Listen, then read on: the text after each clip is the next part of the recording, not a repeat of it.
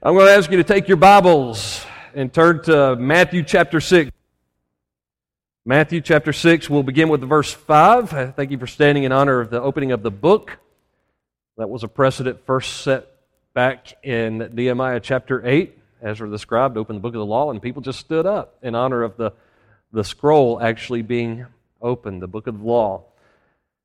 Well, this is a passage that you're familiar with, at least verses 9 through 13 here. It's what we call the Lord's Prayer.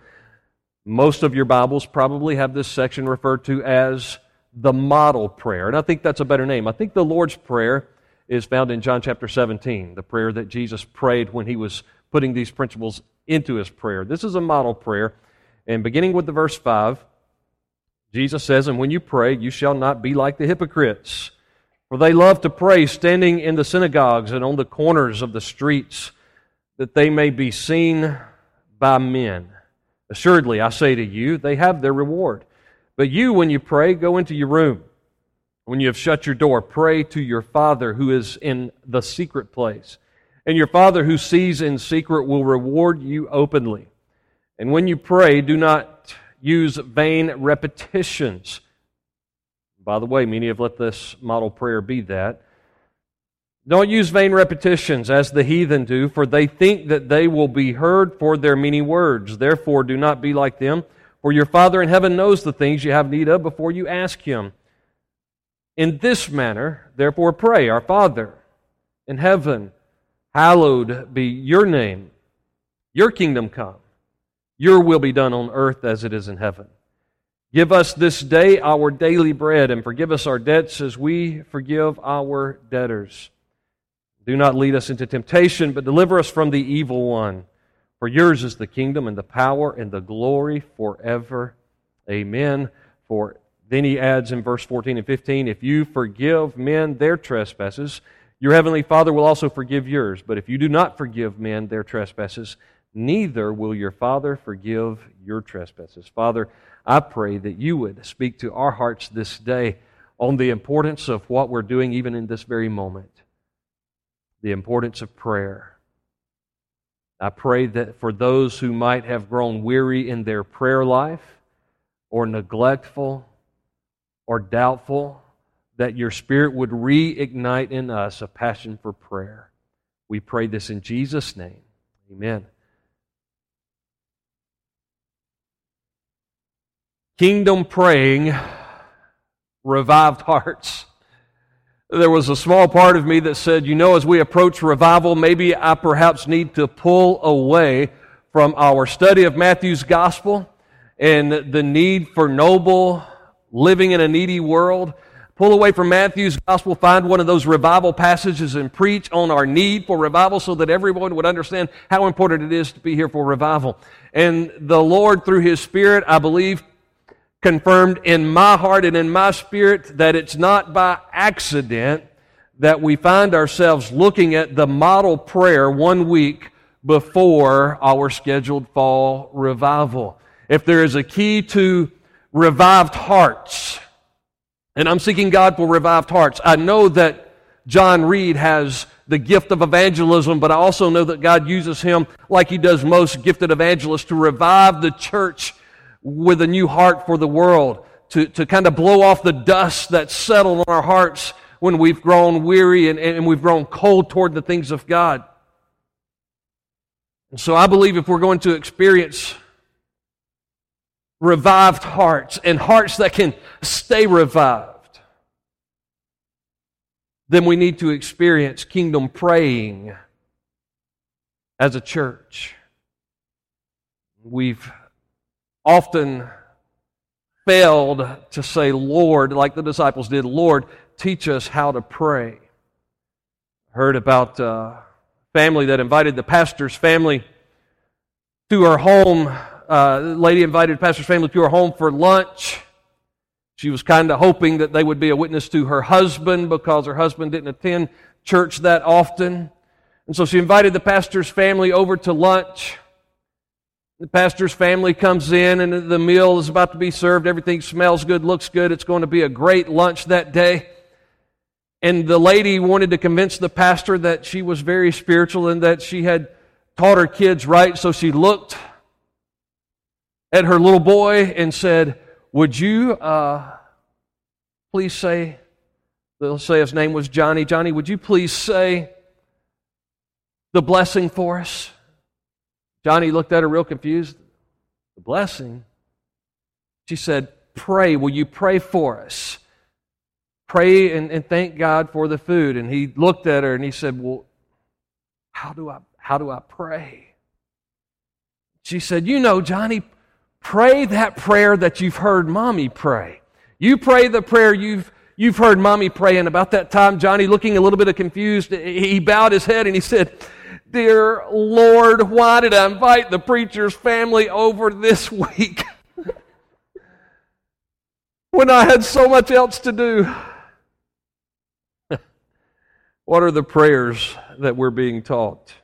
In Luke chapter 11, where we see kind of a paraphrase of the Sermon on the Mount, Luke tells us that Jesus used the model prayer because his disciples had asked him, Lord, teach us how to pray. Interestingly, the disciples didn't say, teach us how to preach, teach us how to heal people, teach us how to debate with the Pharisees and the Sadducees and the scribes. They didn't say, Lord Jesus, teach us how. Some of you have got some relatives that prayed this. Teach us how to turn water into wine. They didn't say that. They didn't say, teach us how to exorcise demons. They said, Lord, teach us how to pray.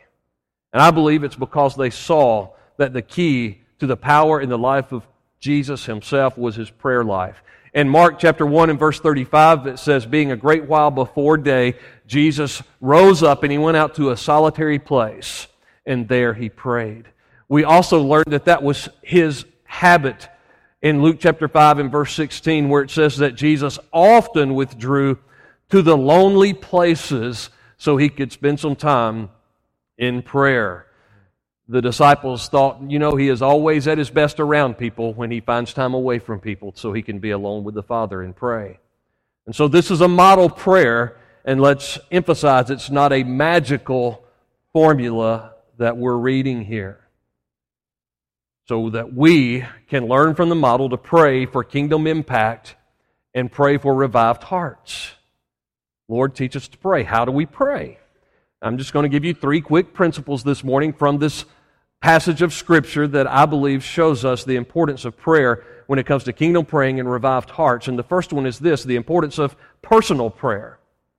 I want you to see in this text, as we lead into this model prayer, the importance of personal prayer. This is very secret, very intimate prayer, private prayer that's taking place as Jesus describes in the beginning, the importance of not being like the hypocrites in verse 5. He's saying, don't be like those who are two-faced, that always want to pray these religious prayers in front of people. They love to pray standing in the synagogues and on the corners of the streets, that they may be seen of men. And he says, assuredly, I tell you, they have their reward. Their reward is the applause of man. He says they want to sound eloquent, they want to sound religious, they want to sound pious, and so they're out there verbalizing these beautiful prayers. But you, when you pray, go into your room. When you have shut your door, pray to your Father who is in the secret place, and your Father who sees in secret will reward you openly. Hank Hanegraaff, and I'll refer to his book in a moment, The Prayer of Jesus, says the secret to prayer is secret prayer. Now, Jesus is not saying anything against corporate prayer, but he's saying if our prayers are going to be meaningful and our prayers are going to be important, that we pray in a public setting, and the lives that we live are going to reveal that we mean what we're praying publicly, then the secret to prayer is going to be our secret prayer life. I've said before, some of you have heard me talk about this, my golf game is awful. Thank you.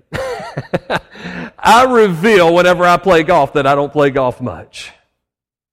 My golf game is awful, and I would not want to be like one of these professional golfers where the cameras actually followed me around playing golf. The only thing I count successful after a day playing golf is if I come home with more golf balls than I left with. And that's usually because when I hit mine in the bushes, I find 6 others because everybody else was too lazy to look for theirs. But my golf game is awful. One thing that I have learned whenever I watch golf on TV is that these guys who do really well in the public eye spend a lot more time playing golf with no eyes on them. They spend time driving, they spend time putting, they spend time chipping. These young guys that are coming along today, like this kid Rory McIlroy, who it's hard to say 5 times real fast, isn't it? A kid like that comes along and he plays golf and you just go, wow. And then you find out that his exercise and his practice regimen is something that we couldn't conceive of. He spends so much more times, even though he's big time in the public eye, he spends so much more time in private, putting and chipping and driving than he ever does in public. And so many times as Christians, we aren't victorious in the public eye because we're not victorious in private. We're not practicing a prayer life when we're outside of the public arena.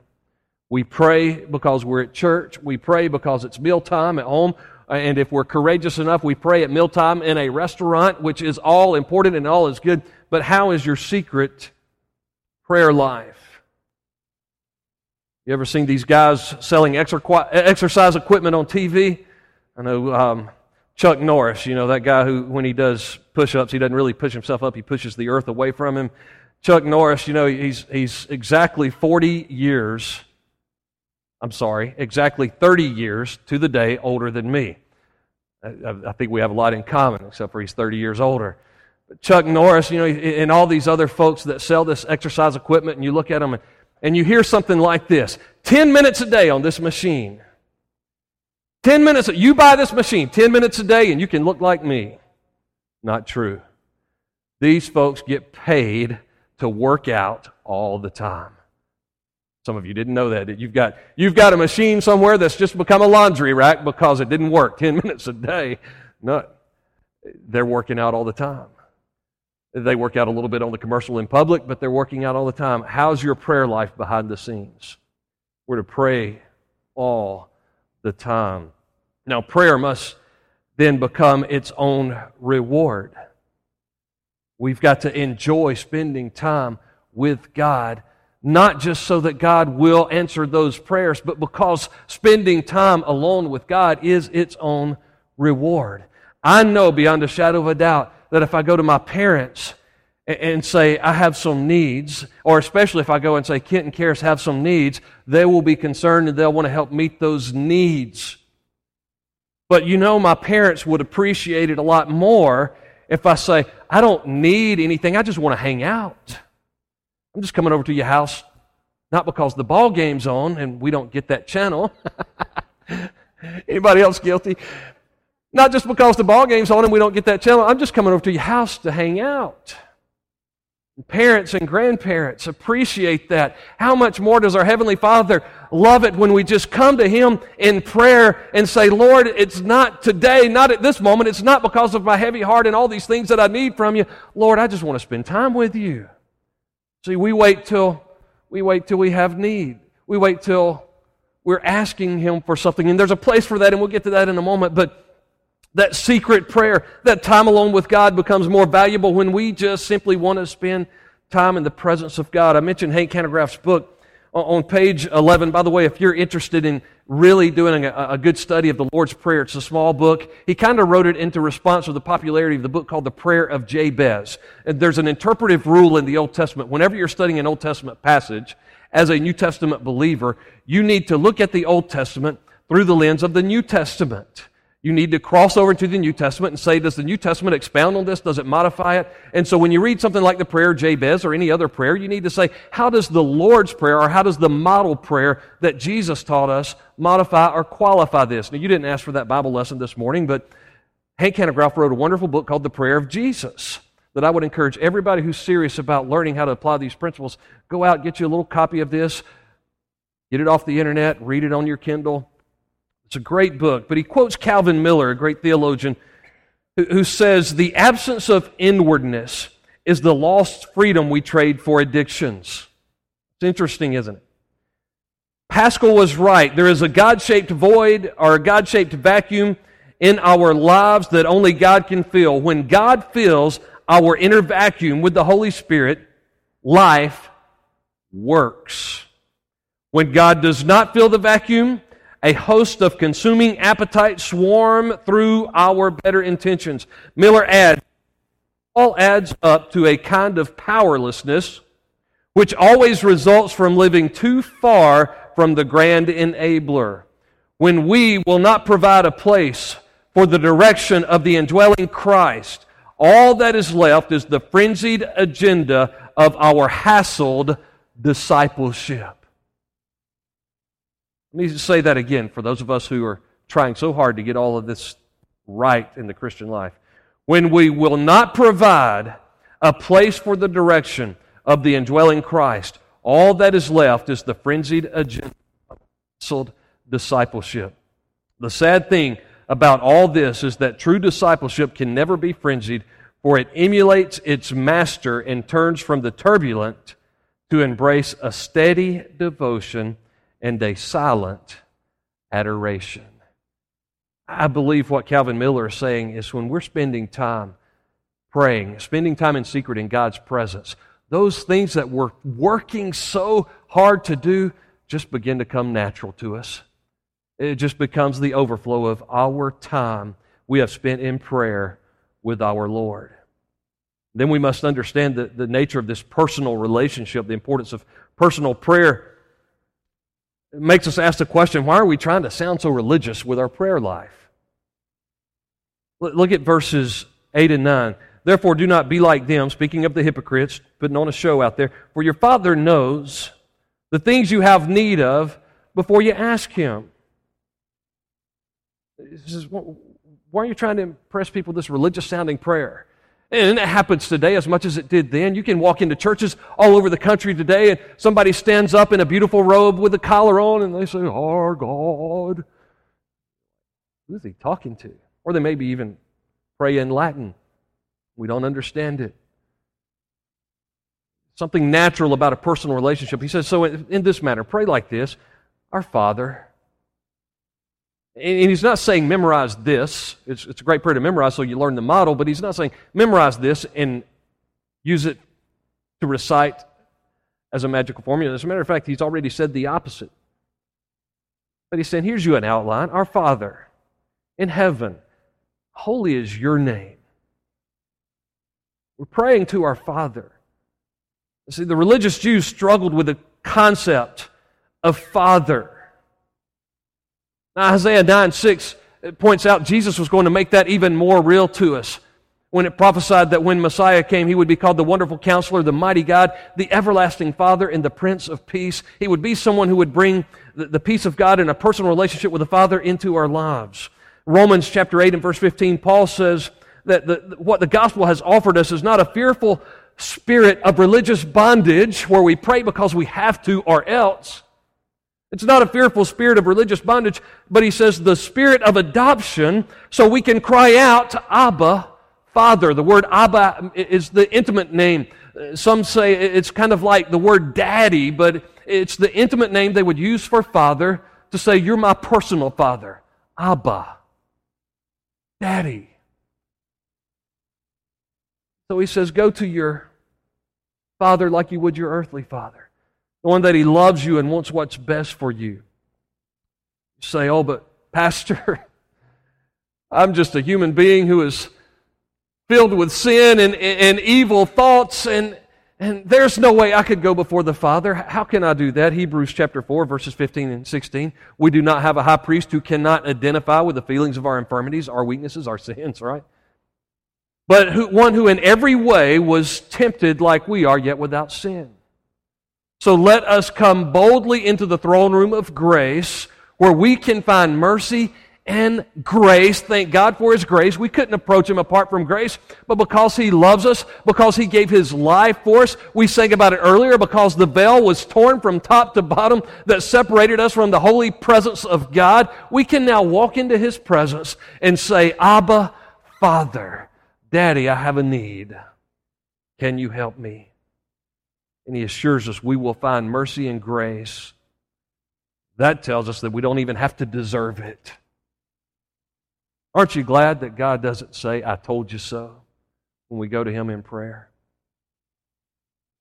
But He shows mercy and grace to help us in our time of need. Maybe it's just a need of wisdom. James says, if anyone lacks wisdom, let him ask it of God, who gives to all men liberally or generously without reproach. That means without finding fault. That means when we have those moments where we need to come into our Father's presence, we don't have to worry about our Father saying, you got yourself into this mess, you get yourself out. There been so many times, so many areas in my life where I thought, well, I should have enough sense not to have to be in this situation, so I'm not going to go and ask for God's help, because then I have to admit how stupid I am. God doesn't find fault. God doesn't reproach. He says, I'm glad you came to me. It's about time. It's personal. This inspires faith. Hebrews 11:6, without faith, it is impossible to please God, for those who come to God must come believing that He exists and that He rewards those who diligently seek Him. So we come believing. We used an acrostic for those who came in and prayed. I made an acrostic available that was used the word facts, F-A-C-T-S. Some of you have heard of ACTS before in your prayer. Adoration, confession, thanksgiving, supplication. Facts just puts an F in front of it. Faith. We come professing our faith in Him, believing that He is our Father and loves us dearly. And we move from faith into adoring Him, adoration, confession, thanksgiving, supplication. It's another great outline like the one we're looking at for prayer.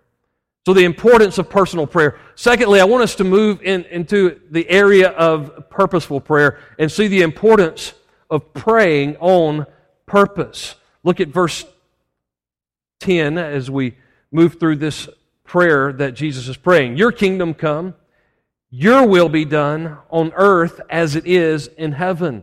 He's praying a prayer that almost sounds like the way the book of Revelation is kind of wrapped up, as Revelation describes the coming kingdom, the visual kingdom of God that's going to be established on the earth when Jesus comes again. And it kind of ends with this prayer, even so, come. And most of us are in the same boat from time to time. We read about what things are going to be like when Jesus comes back, and we say, even so, come Lord Jesus. We're ready to see your visual kingdom on earth. But remember, the Sermon on the Mount is reminding us how to live out kingdom principles and God's kingdom agenda on earth as it is in heaven. And so we learn to pray that the will of God might be displayed in us even now. So the context reveals more to this prayer than the visual appearing of God's perfect government on earth one day. But it's saying, let the kingdom agenda begin now. Let it begin here. Let it begin in me, like we were singing a moment ago. Build your kingdom here. Lord, you start in me. That's a prayer of nobility. So God's will is to take place through us. We begin praying, your kingdom come, your will be done. And do it in and through us. So we offer ourselves. Romans 12 says, I urge you, I beg you, give your bodies as a living sacrifice, holy and acceptable before Him. This is your reasonable act of worship. And don't be conformed to this world, but be transformed by the renewing of your mind. So in our prayer life, we're saying, Lord, renew your mind so that you're building your kingdom in me. And this is the will of God, so that we can discover the will of God, which is perfect and acceptable and pleasing unto Him. 1 John chapter 5, verses 14 and 15. This is the confidence we have before Him. If we ask according to His will, we know that He hears us, and we know that we'll have what we ask Him for. When we're praying according to the will of God. And that doesn't mean a faithless tag at the end of the prayer, which often we pray in our hearts as kind of an excuse for not expecting God to do anything, right? We pray for something that would be just an outstanding move, a work of God, and then at the end of it we say, Lord, if that be your will. And that's not a bad prayer to pray unless you pray it, and in your heart you're really saying, because Lord, I really don't expect you to do anything, so I want to be able to say, when you don't do anything, Lord, I want to be able to say that it's not been your will. No, what this is talking about is praying with knowledge according to the will of God, going before the Lord in prayer with the Word of God, letting the Holy Spirit speak the truth of God into your hearts and understanding His will, and then praying His will for your life. So He demonstrates this, that it would include praying for basic needs. Give us this day our daily bread. That's the will of God. Physical needs, daily bread. It's learning to say with Philippians chapter 4 and verse 6, be anxious for nothing, but in everything with prayer and supplication, with thanksgiving, let your requests be made known to God. And then the peace of God that passes all understanding will guard your hearts and mind in Christ Jesus. He says, don't be a worrywart, pray for those needs, put it before Him. And verse 19 of the same chapter, my God will supply all your needs according to His riches in glory. And so we learn to pray. It's God's will for us to pray for the basic sustenance of life. And then, more importantly, to move toward our spiritual needs. We're praying the will of God when we're praying for our spiritual needs. We know this is God's will, that you lead us not into temptation, or that you would forgive us, going back to verse 12, our debts, our sins, our trespasses, where we've crossed the line. Forgive us our trespasses as we forgive those who have sinned against us.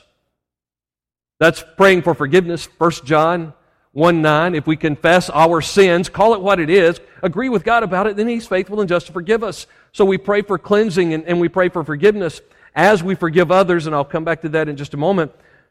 But we also not only pray for forgiveness, but we pray for deliverance so that we don't keep on getting back into what it was we were having to ask for forgiveness of. Forgiveness from sin's penalty, yes, but also deliverance from sin's power. Lead us not into temptation, but deliver us from evil. And the evil one, more literally says there. Listen to how David prays this and practices this in his prayer in Psalm 19, verses 12 through 14. Who can understand his errors? Cleanse me from secret faults. Keep back your servant also from presumptuous sins. David was saying, hey, there are those sins in my life that take place because I didn't see it coming. Temptation came. I lost my cool. I was guilty of lust. Whatever it was, he fell into it and he said, Lord, those secret faults, those things that I happened upon, Lord, please forgive those. But also deliver me from presumptuous sins. Those things that I knew were, I saw the rebellion in my heart ahead of time and I still chose to sin.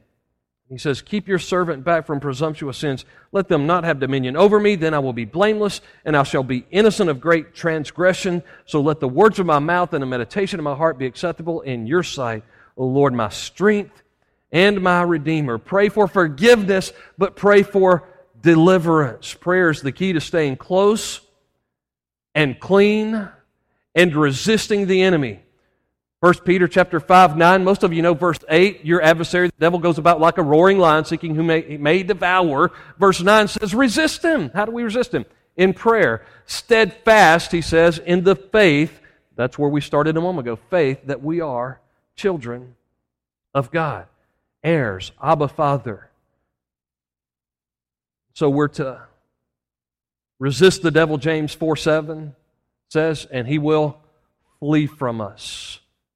We do that with our prayer life and avoid pitfalls by walking with Jesus. I think that's why 1 Thessalonians 5:17 says, pray without ceasing.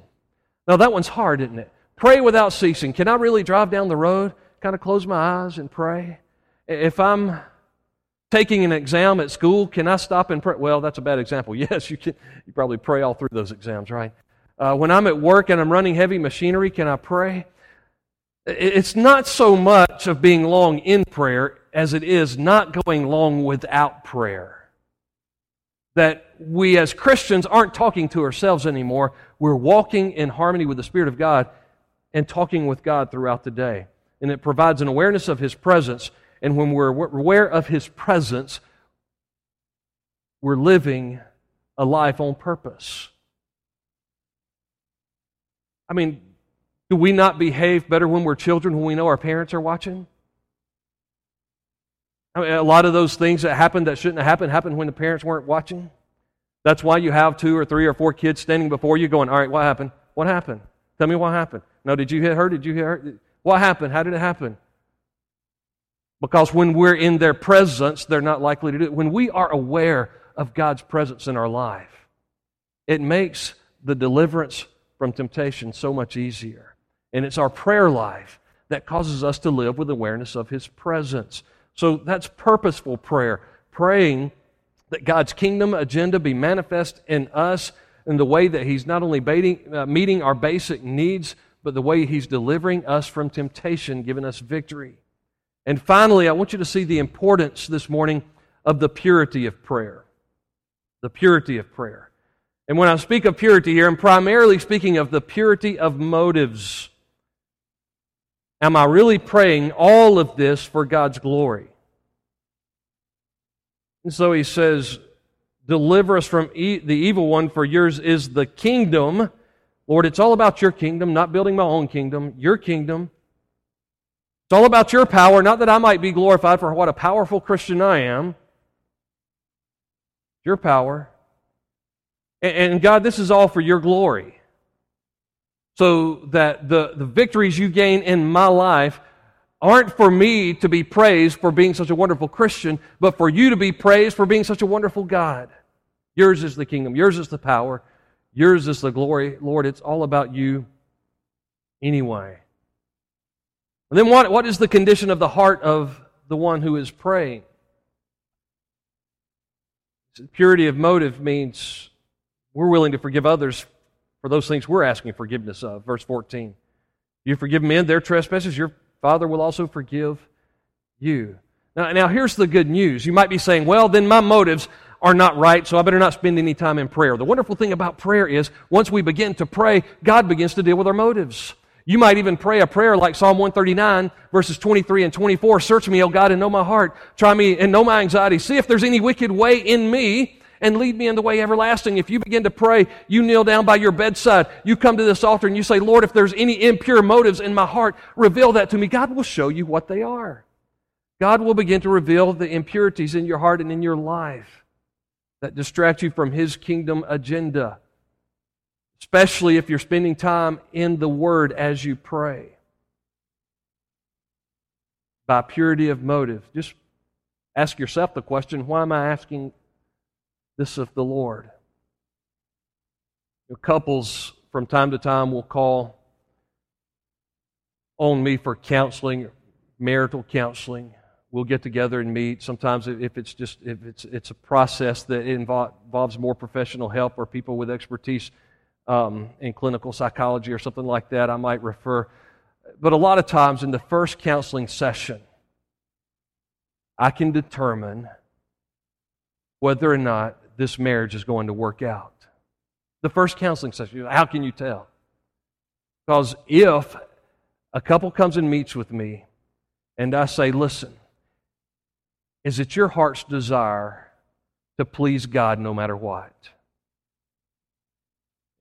Whatever happens in the relationship, whoever gets their way, is it your desire to be in the middle of God's will and to please Him no matter what? If both of them say, yes, I want to be right with God, then there's nothing they can't overcome in order to be right with each other. But if either or both will not come to the place where they want to do God's will, then I can't promise a lot of help for their relationship with one another. See, the motive has to be, I want to please God no matter what. When I come to my prayer life, the purity of my prayer is to say, Lord, I want to do your will no matter what. And God is saying, listen then, because my will is that you are in right relationship with me and in right relationship with others. If you have no desire to be in right relationship with others, guess what? You're not going to get real with me. So the purity of prayer is affected by our relationships, our willingness to forgive others those things we're asking for forgiveness of. That tells us that it's not all about us. It's about what God wants to do in our lives. But if you do not forgive men their transgressions or trespasses, in verse 15 he says, neither will your Father forgive your trespasses. The impurity of our motives impacts whether or not God is really going to answer us. Now we know God is omniscient and He knows every word and every thought that everyone ever has. What does He mean, I won't hear? It means He's not listening until you're ready to listen and do what He wants to do in your life. There's that warning even in 1 Peter chapter 3 and verse 7 in our men's Bible study. We've been looking at this recently. Husbands, likewise, dwell with your wives with understanding, or in an understanding way, giving honor to them. And then he goes on to say, live this way with your wife so that your prayers will not be hindered. God says, you're coming to me and your wife can't even approach you. God doesn't literally say talk to the hand, but you know what I'm saying. Better dwell with your wife in an understanding way.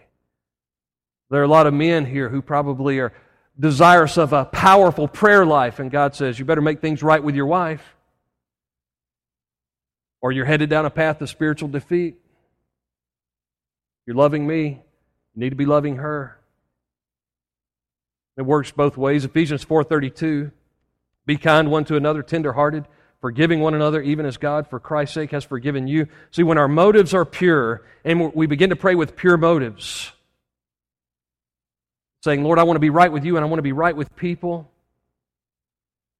and we bring that purposeful prayer in that context, and we're praying with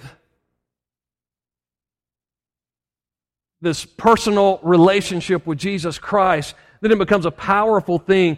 Then, and only then, can we begin to quote verses like Ephesians 3:20, where it says, God can do exceedingly abundantly above all we can ask or even think. Or Jeremiah 33:3, where he says, call on me and I'll show you great and mighty things.